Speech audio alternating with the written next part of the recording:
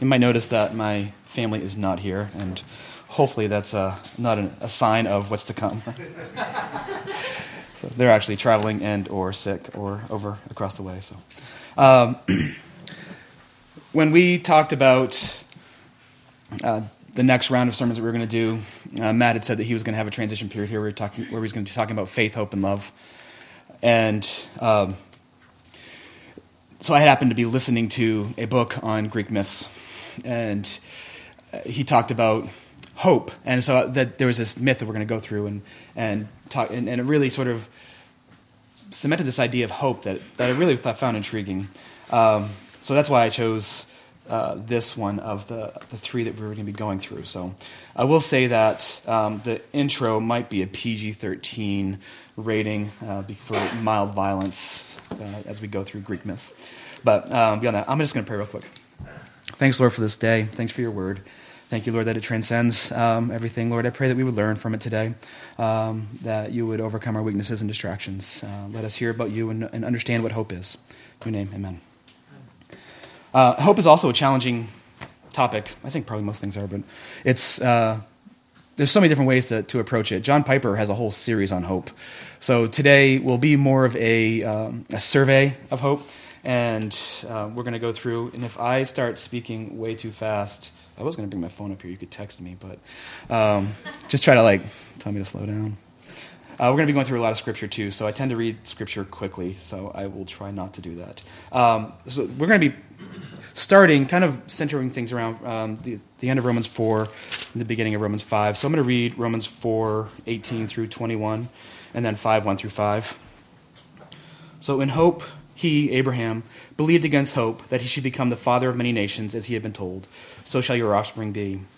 He did not weaken in faith when he considered his own body, which was as good as dead, since he was about 100 years old, or when he considered the barrenness of Sarah's womb. No unbelief made him waver concerning the promise of God, but he grew strong in his faith as he gave glory to God, fully convinced that God was able to do what he had promised. And then over to 5. Therefore, since we have been justified by faith, we have peace with God through our Lord Jesus Christ. Through him we have also obtained access by faith into this grace in which we stand, and we rejoice in hope of the glory of God. Not only that, but we rejoice in our sufferings, knowing that suffering produces endurance, and endurance produces character, and character produces hope. And hope does not put us to shame, because God's love has been poured into our hearts through the Holy Spirit who has been given to us. That was my son, not you guys. So, all right. So Prometheus, he was one of the Greek titans. So they came before the Greek gods, and he was loved by the other gods, the other titans during that period of time. He was known as a great craftsman. And after a period of time, eventually the gods, Zeus and those other types of gods, were born and became part of the whole Greek mythos. So Zeus and Prometheus became fast friends. And Zeus was the king of the gods, the mightiest of the Greek gods. And he was always looking for something to do, looking for entertainment, looking to have something appease him and to enjoy, to cause him enjoyment. So he got bored, tired of dealing with nymphs and titans and the other gods, and came to Prometheus and said, I have an idea. Let's create these beings out of clay. So Prometheus and Zeus found this primordial clay, this clay that has a lot of life into it, and because Prometheus was this master craftsman, he molded these beings, and then Athena, one of the other gods, breathed life into these beings, and so they started to. It didn't work the first time, and so there's a couple different iterations of things going, and then they kind of refined the process, and they created man in these gods' image, but they didn't have that much power. And Prometheus, the more time he spent with these people, he fell in love with them more and more. He wanted to spend more and more time with them. So he didn't spend time in Olympus anymore, where the other gods were and the Titans were. And he spent time with man. One of Zeus's biggest commands was that man could not have fire, because he knew that if man had fire, that he would excel and he would grow. So as Prometheus spent more and more time with man, he knew that man could be better than he was right now. So he went and he stole fire from the gods, and he came down and brought it to man. And man, as soon as he got this fire, that mankind flourished with the fire. They were able to create trade, create transportation, create cities, and man just expanded and grew and grew and grew and grew and grew. So Zeus was off doing his thing, and he got bored, and he came back to see humans again. And then he saw, when he came back, that mankind has excelled and was much different than he had seen before, and that they had fire. And he was furious. And he found out that Prometheus was the one that gave him fire, and he was heartbroken. So he marched Prometheus to this mountain, chained him to a mountain, and his punishment was that these two vultures every day would come down, rip open Prometheus' stomach, and eat his liver out of his body. And because he was a titan, his liver would grow back overnight, and his stomach would mend, and then the same thing would happen the next day. And every day it would be more and more painful. And Prometheus looked to Zeus, and Zeus was expecting Prometheus to beg for mercy, to be terrified. But he had this calmness about him, because he knew that he had started something great. He knew that he had started mankind, and that mankind could do great things. He knew that he had set something in place, set something going, that there would be improvement and things would be getting better and better and better. There would be a progress because of his creation, these people that he created. So he had hope in mankind. This God had hope in mankind. And so we're going to go through three types of ideas of hope as we talk today. And that's the first type of hope that we're going to talk about. This earthly hope, this non-Christian, non-biblically centered hope, is this idea that we have hope in mankind, that mankind collectively pulled together will be able to overcome good things, that we're going to progress, we're going to improve, we're going to overcome racism, we're going to overcome poverty, we're going to overcome famine, we're going to overcome all these different kinds of things, we're going to overcome diseases and viruses, and we're going to get better and expand our living. That's this idea, especially nowadays, like during Advent. We have this idea of peace on earth and goodwill to men. We know that things are going to improve, or that there's this idea that it's going to improve. And there's this quote by Socrates that kind of sums it up. The perfect human being is all human beings put together. It's a collective. It is all of us together that make perfection. So there's this idea that we are perfection, that we will collectively be able to pull something together. So that's one kind of hope, this earthly hope. And we're going to bookend it with the idea of biblical hope. But to get there, we're going to talk about our everyday hope. So we use hope all the time, every day. So I hope that the roads aren't too bad. I hope that my brakes are going to work, or the tires have enough tread on it that I'm not going to slide off the road as I drive to church this morning. I hope the Patriots are going to win. So we use a hope in all those types of ways, which is a completely normal way of doing things. It's really expressing our hearts, our dreams, our desires. So we use it like colloquially, right? Just that normal everyday conversation that we use it all the time. And like I said, that's a normal conversation. That's a normal way of doing things. It's not necessarily wrong. But one of the things we want to do when we talk about hope that way is that we need to qualify it. As Christians, we need to qualify that type of hope. So in Romans 15:24, Paul says, I hope to see you in passing as I go to Spain. Right? So he's using hope. He doesn't know necessarily that he's going to make it to Spain, but he's using it in that way. And then a few verses later he says, so that by God's will I may come to you. Right? He qualifies it, so that by God's will I may come to you. And later in 1 Corinthians 16:7, he says, for I do not want to see you now just in passing. I hope to spend some time with you if the Lord permits. Right? He's qualified that hope, if the Lord wills, if the Lord permits. He wants it to happen. He doesn't know it's going to happen. And in fact, in Corinthians, it didn't happen the way he wanted it to. And then he had to spend some time in the second book of Corinthians explaining why he couldn't get there and the reasons for that. So we have this second hope. And that's the issue with talking about hope, is there's so much to talk about there, but we're just going to breeze through those to talk about biblical hope. And when I say biblical hope, I'm not saying that the other hope that we talked about is unbiblical, but I'm talking about that capital H hope, the faith hope and love hope. That's the hope we're going to be talking about. And Romans 4:18 offers a great segue to get us from that colloquial everyday hope to the capital H hope that we're going to be talking about. So Abraham had hope against hope. So when we look at the end of that section, Abraham was old. Right? He was 100 years old and as good as dead. And his wife was barren. He wanted a kid.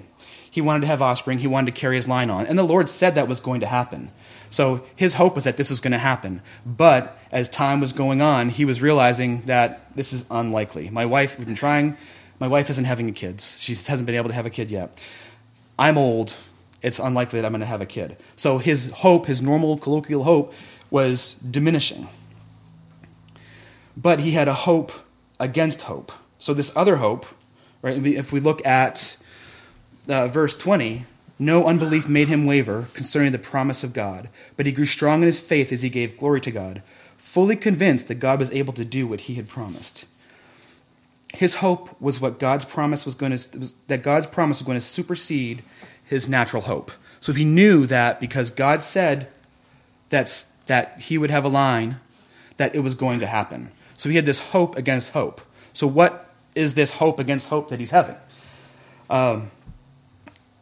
So what did he do? He didn't let his unbelief, or the NIV calls it trust, he didn't let his unbelief or trust waver in his hope. He grew strong in his faith. He had conviction of the unseen, right? So that definition of faith in Hebrews 11, the assurance of things hoped for, the conviction of things unseen. So he grew strong in his faith. And it's interesting that a quarter of Hebrews 11 is about Abraham's faith and and how he believed in God's word. Right. And so he was convinced that God was able to do what he had promised. So he was convinced in the now that God was able to do what God had promised in the future. So, and that's what hope is doing. It's looking to the future. This is pretty exciting stuff that we think about, right? Abraham had this strong inner resolve. He looked to God and he hung on to the Lord. He said, Lord, you said this to me. I'm going to hold on. I'm going to claim it. I'm going to get it. It's mine. He knew it was going to happen because his resolve aligned with the Lord's resolve. Right? That's what's going on here, right? No, that's not what's going on here. What's happening is, it's like Matt said last week, it's not the intensity of our faith that matters, it's who our faith is in. The same thing is true for hope. It's not the intensity of our hope, it's not the alignment of our hope, it's who our hope is in. God was able to do what he had promised. He knew that God was going to fulfill his word. And so how do we resonate with this? It's not sinful to want to have kids.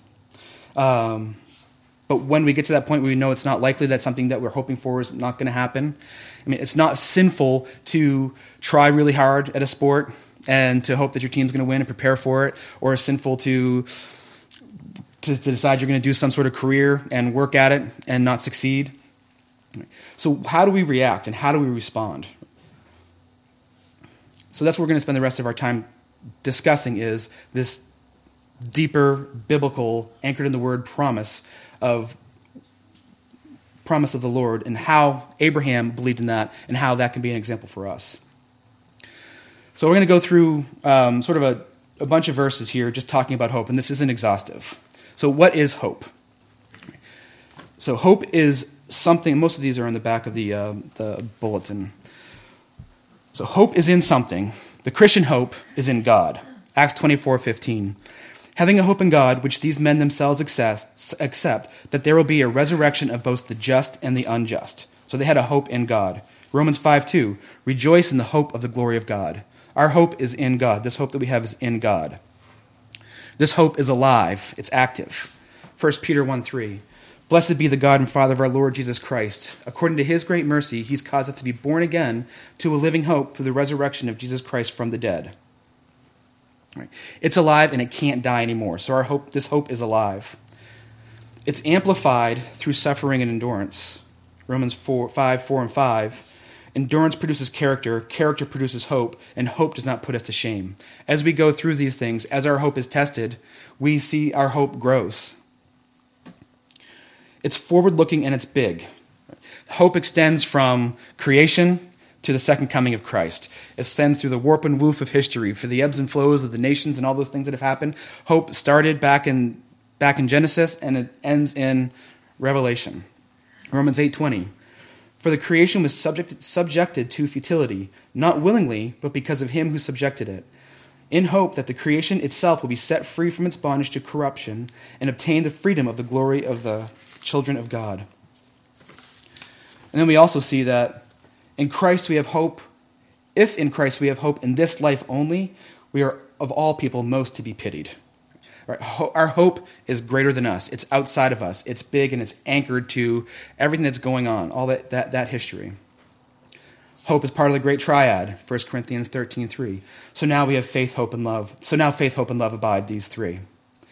It's unshakable and communal. Our hope for you is unshaken, for we know that as you share in our sufferings, you will also share in our comfort. It allows us to be bold, 2 Corinthians 3:12. Since we have such a hope, we are very bold. It's rich. To them, God chose to make them known among how great among the Gentiles are the riches of the glory of this mystery, which is in Christ in you, the hope of the glory. It protects us, 1 Corinthians 5:8. But since we belong to the day, let us be sober, having put on the breastplate of faith and love, and for a helmet, the hope of salvation. So faith and love protect our heart, our lungs, all our vital organs in this area here, and hope is our helmet of salvation. So it protects the vital areas of us. So it protects us. And it's a gift. 2 Thessalonians 2:16. Now may our Lord Jesus Christ himself, in God our Father, who loved us and gave us eternal comfort and good hope through grace. Right, so we have eternal comfort and good hope through grace. And grace is God's unmerited favor, receiving something that we don't deserve. So it's a gift from God. And this is all this hope that he has given us, this definition of hope, is all for the glory of God. So now as we kind of have this idea of the hope that we're talking about, Romans 5:1 through the first part of 2, since we have been justified by faith, we have peace with God through our Lord Jesus Christ. Through him we have also obtained access by faith into this grace in which we stand. So only believers can receive this type of hope. This hope is only accessible, only real to believers. We're talking about people who have been justified, those who have peace with God, that our relationship with God has been fixed, it's been resolved. We were enemies, but now through God, the gracious work of our Lord Jesus Christ, we've been reconciled and have peace with God and are able to stand under the grace of God, not under the wrath of God as convicted sinners. So this is who this idea of hope is pointed to, are those of us who have been justified, who've been made right. And if you're here and you're not a believer, I would encourage you to think on these things. Think about the hope you have, and think about its source. Whether it can really give you what you desire, and whether it is giving you what you desire, and what happens when you don't get what you desire, or you don't get what you hope for. What is your reaction? How do you handle that? And I pray that as you hear God's word about hope, that it'll make you want to know more about it. And if you do, there are plenty of people here that want to talk to you about it. So this hope is for believers. And as we go to the end of verse 2, it concludes with, we rejoice in the hope of the glory of God. Or we boast, that word rejoice can be used, can be used as boast. Or we boast in the hope of the glory of God. So the end of hope, the purpose of hope, is the glory of God. God has designed us. The first question of the Westminster Confession of Faith is, what is the chief end of man? Man's chief end is to glorify God and enjoy him forever. All right, John Piper, says we are most, what's the word? How does it go? We are most satisfied when we are glorifying God. That's what we're intended to do. Our job is to love the Lord, to reflect his glory. And when we have hope, and when we have hope in what God has given us, then we are doing what God has designed us to do, reflecting his glory. That's the source and the end, E-N-D, of hope.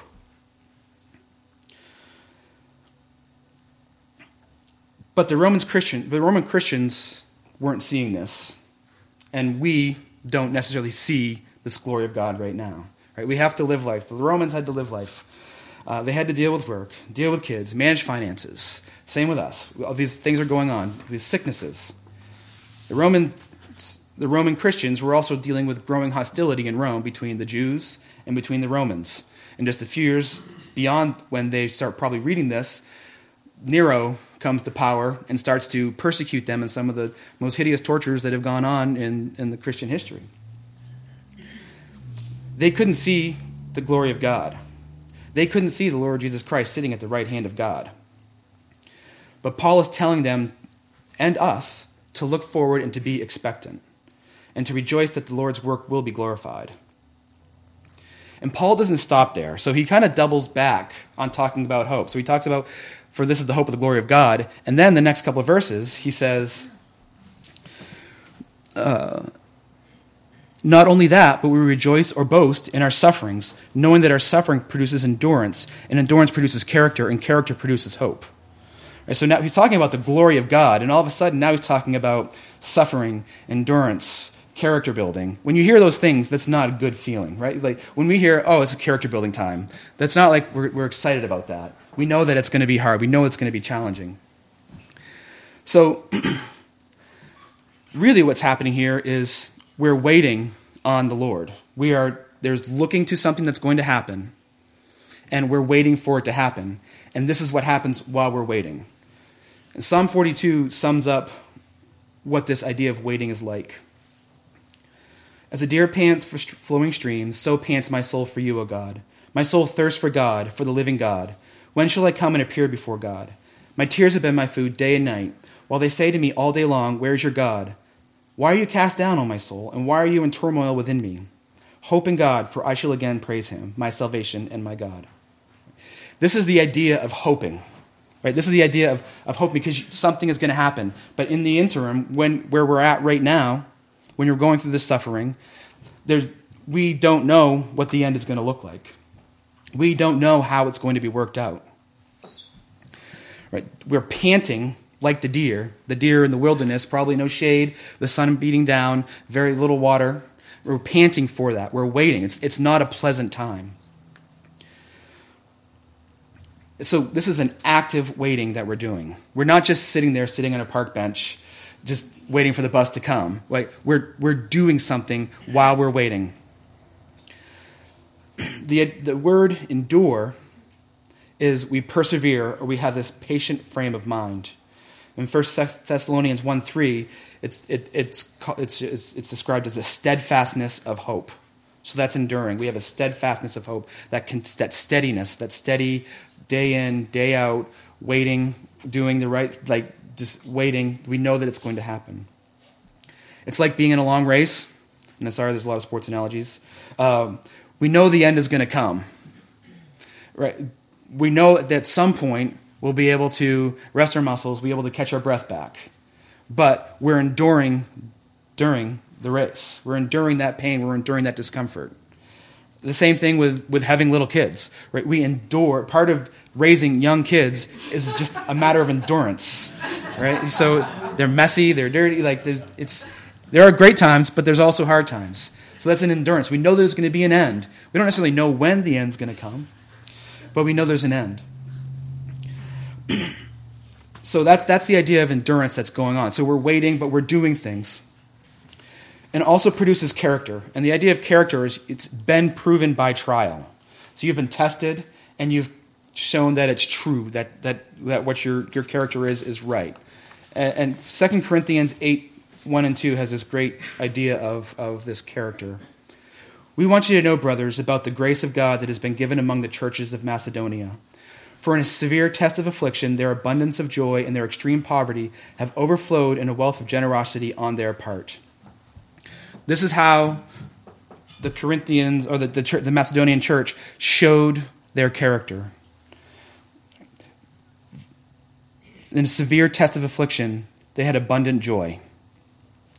They had extreme poverty. Their extreme poverty overflowed in a wealth of generosity on their part. That was their character. When they went through that hard time of poverty, when they went through that hard time of affliction, what was the fruit that they bore? It was joy, giving, generosity. That's what this character that is developed as we suffer, we endure, and we build character, and then we rejoice, we produce this hope. This is it's a feedback loop. And we have to be careful. And I think this is when we have these chains in the Bible, We want to think that, especially as Americans, it's this linear chain. Right? We do the suffering, we do the enduring, we do the character building, and we have the hope. But it's not steps. The Bible doesn't, just because it has this chain, it's not steps. It's we endure, we suffer, we endure, we build character, and then we screw up. We get mad. Right? We look to sin to relieve us of what's going on in our hearts and what's going on in our lives. But that doesn't mean that we have short-circuited the process. Right? We go back into the process. We believe what the word is saying. So we go back and we endure. We ask for forgiveness. We ask for help. We go back in and we suffer. We go back to the situation that we're suffering that we might have run away from. So just because when we're going through these times and you say, oh, I blew it, God's not going to give me hope anymore because I didn't suffer, I didn't endure, I went and did this, I sinned, I quit my job instead of dealing with the situation, whatever it is, right? That we didn't short-circuit God's plan.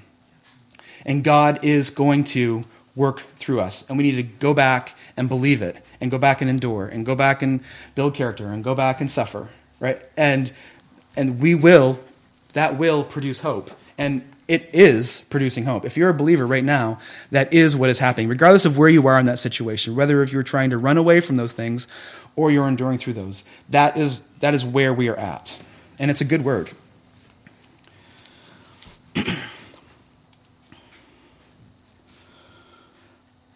So, the Lord calls us to rejoice or boast in our suffering. So we're at the end here, we're waiting. We're suffering, we're enduring, we're building character, we're discouraged, we're downcast, we're saying, where are you, Lord? Our non-Christian friends are saying, where's your God now? Right? We're sitting here and we look foolish sometimes when we're waiting on the Lord.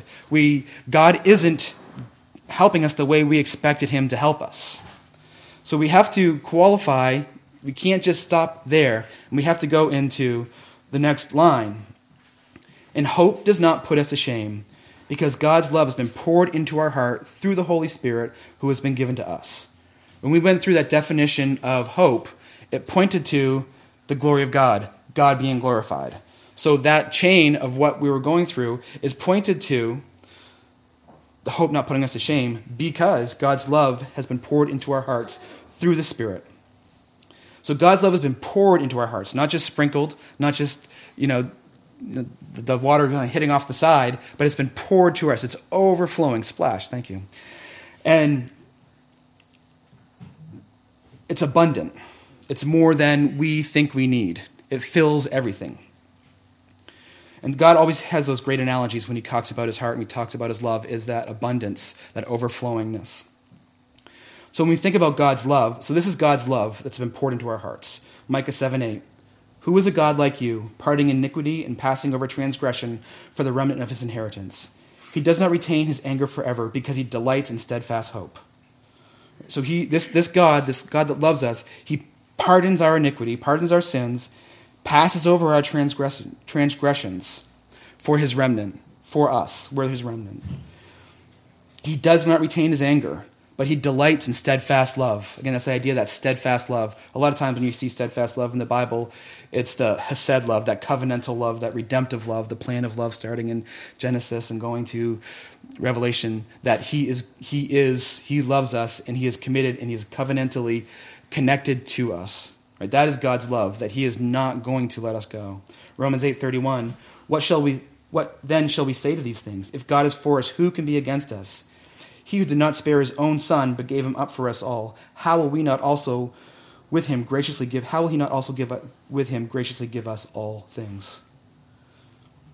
Right? That's the love that God has for us. That's the love that's being poured into our hearts, that he gave his son Jesus, who did not sin, for people like us who sin all the time. I mean, you think of the things that we do, and you think of who Jesus was and the life that he lived, and God loved us so much that he let his son die for us.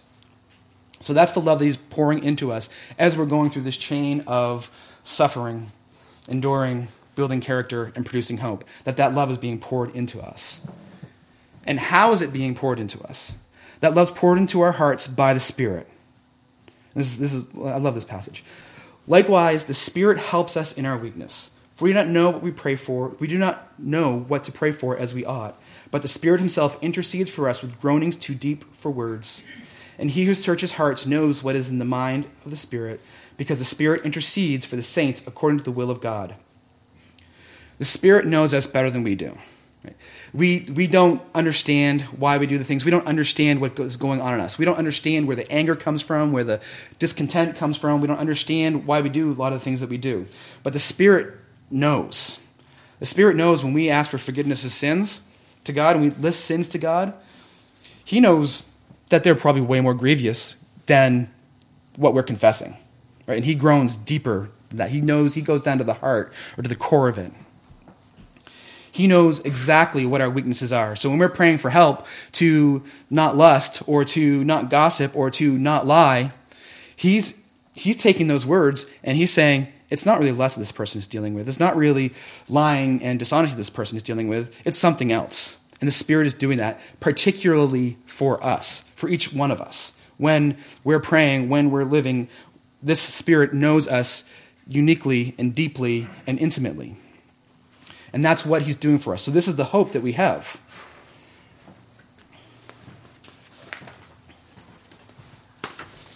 So this love of God that's poured into our heart by the Spirit, it's a draught that soothes any hurts or aches. It's the perfect elixir. It's the antidote to any disease that we have in our lives. And it's designed, just like they designed the flu vaccines and all the other vaccines to try to stop these things. This is perfectly designed to meet us where we're at. It's perfectly designed to deal with our hurt, to deal with our uniqueness. We're each unique in our hurts. We're each unique in our sins. And the Spirit and his love and God's love is designed particularly to meet those needs, to meet those hurts. Even if it doesn't feel like it. Right? So we think we know what God wants us to do. We think we know how God needs to answer our prayers. We think we know what our hope is in. But it's not. We don't get the job. We don't have kids. Our kids don't walk with the Lord. Our parent dies before they get to know the Lord. Like, we want those things. Those are good things, but they don't happen. But that doesn't negate the fact that God's love is poured into our hearts, and the Spirit is doing that pouring. So we know that there's something greater out there. So as we go, because of these things, we can preach to ourselves and to our brothers and sisters that the words from Philippians 1:6, and I am sure of this, that he who began a good work in you will bring it to completion at the day of Jesus Christ. Right? We can preach that to ourselves because of this. Right? We can know that he who began a good work in you will bring it to completion. We have that hope. We have that truth. We can remember that as we go through those times. And this is what this active waiting is as we go through this. Like Matt was talking about last week, it's sitting on the bench with a friend. It's not just walking past the bench and saying hi. It's actually sitting down next to that friend on the bench and getting to know him. Right? We are, as we go, this active waiting, we're sitting down on the bench and getting to know Jesus. We're reading his word. We're praying to Jesus. We are looking at what the Bible calls us to do, and we're doing it. We're taking those steps. And that's what we do while we wait, while we're hoping. So, and as I said before, as we wait through this suffering, as we endure and build character, our deficiencies are exposed. And that's why we need to be careful with hope, because our hearts are deceptive above all things. In the book Matt gave Scott and I last week, there's one of the lines on hope was, hope needs to build on a salvation experienced in the past and present, to have the right viewpoint on the unknown designs of God for the future. If you're like me, when you hear unknown designs, that does not make you feel good. Right? So our hope is grounded on what the Lord has done for us and what the Lord is doing for us, the past and the present. So we need to have those shibboleths in our lives, those things that have happened, those good things that have happened, or good things that we've seen have happened, that the Lord has saved this person, that you never thought would be saved. I have a girl I knew in high school. I didn't think she was going to become a believer, and she did. And then she's still growing, and it's encouraging. So I know the Lord can change people's hearts. When you overcome certain sins, certain challenges in your lives, those are things we need to remember. But we also just need to remember not just the big things, but just the daily meeting of the Lord. A couple weeks ago, we had people mentioning that I read this word, and then 2 days later, somebody else said it, or it happened to be preached on this thing, or mentioned this thing, or this song was on my mind, and I was singing it, and then we sang it that next Sunday. Right? Those are those things we hold on to. Those are good things, and those are God's way of saying He is with us right now. So we know what's true, and not just the experiences, but we also have the word that we know that's true. So we hold on to these things. And we use those things to help us look to the future. To know that God is going to work His way, God is going to work His plan out somehow. We don't know how, but we have to know that. And that's really hard. So one of the things you can do this afternoon is go through the Bible and think about, who are you as a Christian? Who are you? Are you saved by God or your own efforts? Ask yourself, what am I looking at when I get discouraged by hope? When I get angry because something didn't happen the way I wanted it to? Work yourself. Take some time and work through those things, because that will expose some of those areas where you have hope. Do you get the value and will to live from the word of the Lord, or from your marriage? From the work of Jesus and the belief that He is currently reigning in glory, or from the size of your bank account? From the love of your kids and their joy? Where do you get that hope? What's going on in your hearts that's causing you to have this angst, this frustration that's going on? Right? Your hope is only as good as what it's in. And that's as we go through that sanctification process, growing in the Lord, we true up what hope is. We true up what we're putting our hope in and what we're not putting our hope in. It's that idea of sanctification, that kind of becoming more and more holy, that growth that goes on. So this misplaced hope that we have, it exposes our idols. So when we get angry, when we get frustrated at something that's not going to happen, why are we getting angry? Why are we getting anxious? Why are we turning to alcohol? Why are we turning to TV or our phones to relieve us of this? What's happening there? So our hope is, we need to challenge what our hope is in. It also exposes our heresies. So we all have heresies. There's a little lowercase h, not uppercase.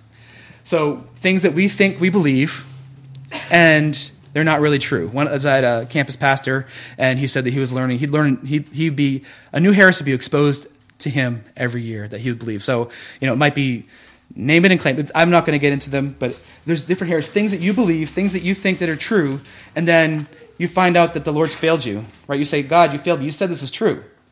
Well, then you got to grapple with that, because God is going to do what's good, and God's going to do what's true.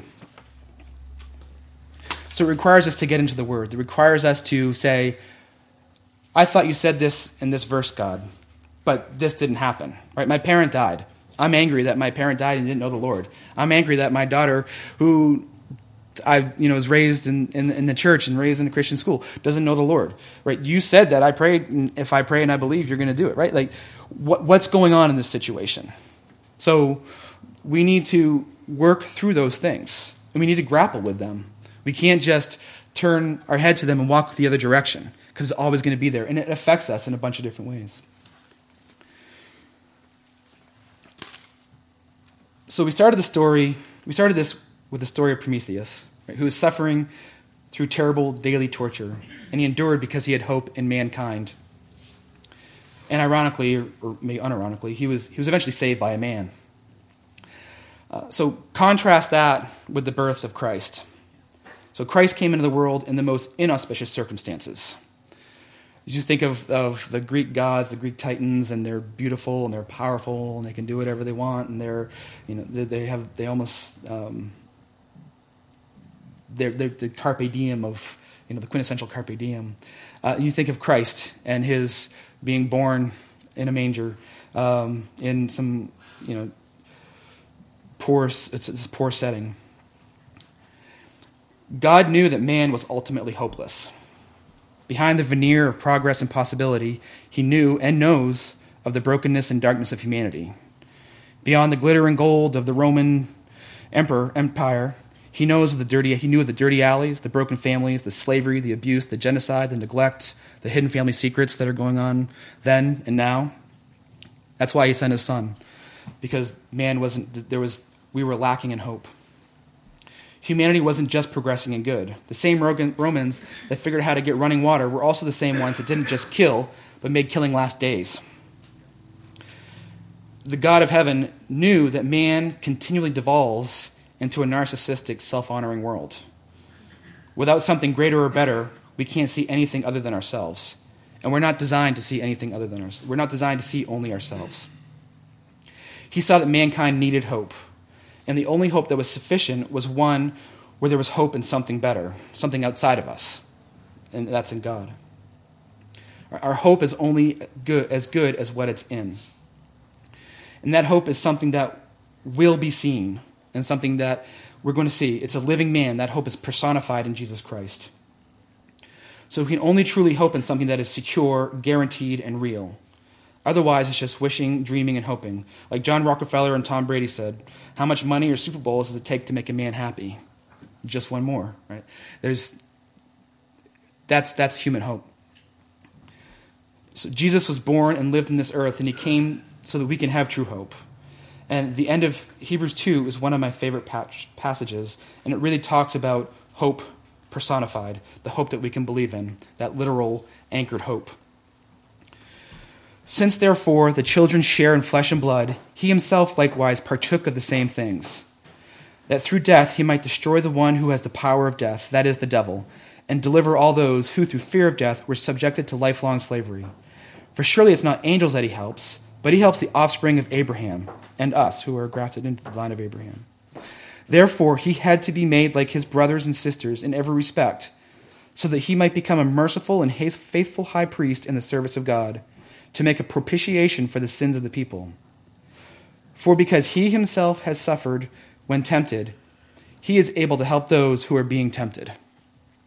That's our hope, right? That we have this brother who led the way for us and went through these experiences for us. And to know that he is going to be there with us. He's going to be there by our side, always helping us. Let's pray. Father, we thank you for this word. We thank you for your love for us. We thank you for your Spirit, and that he intervenes for us, and he speaks for us, and he edits our prayers and our needs. And we thank you that we can believe in your word and believe in the truth of your word. Lord, we pray that you would let us understand what hope is and to challenge what we hope in. Lord, I pray that you would use this time and this season to sanctify us in our thoughts and our actions. In your name, amen.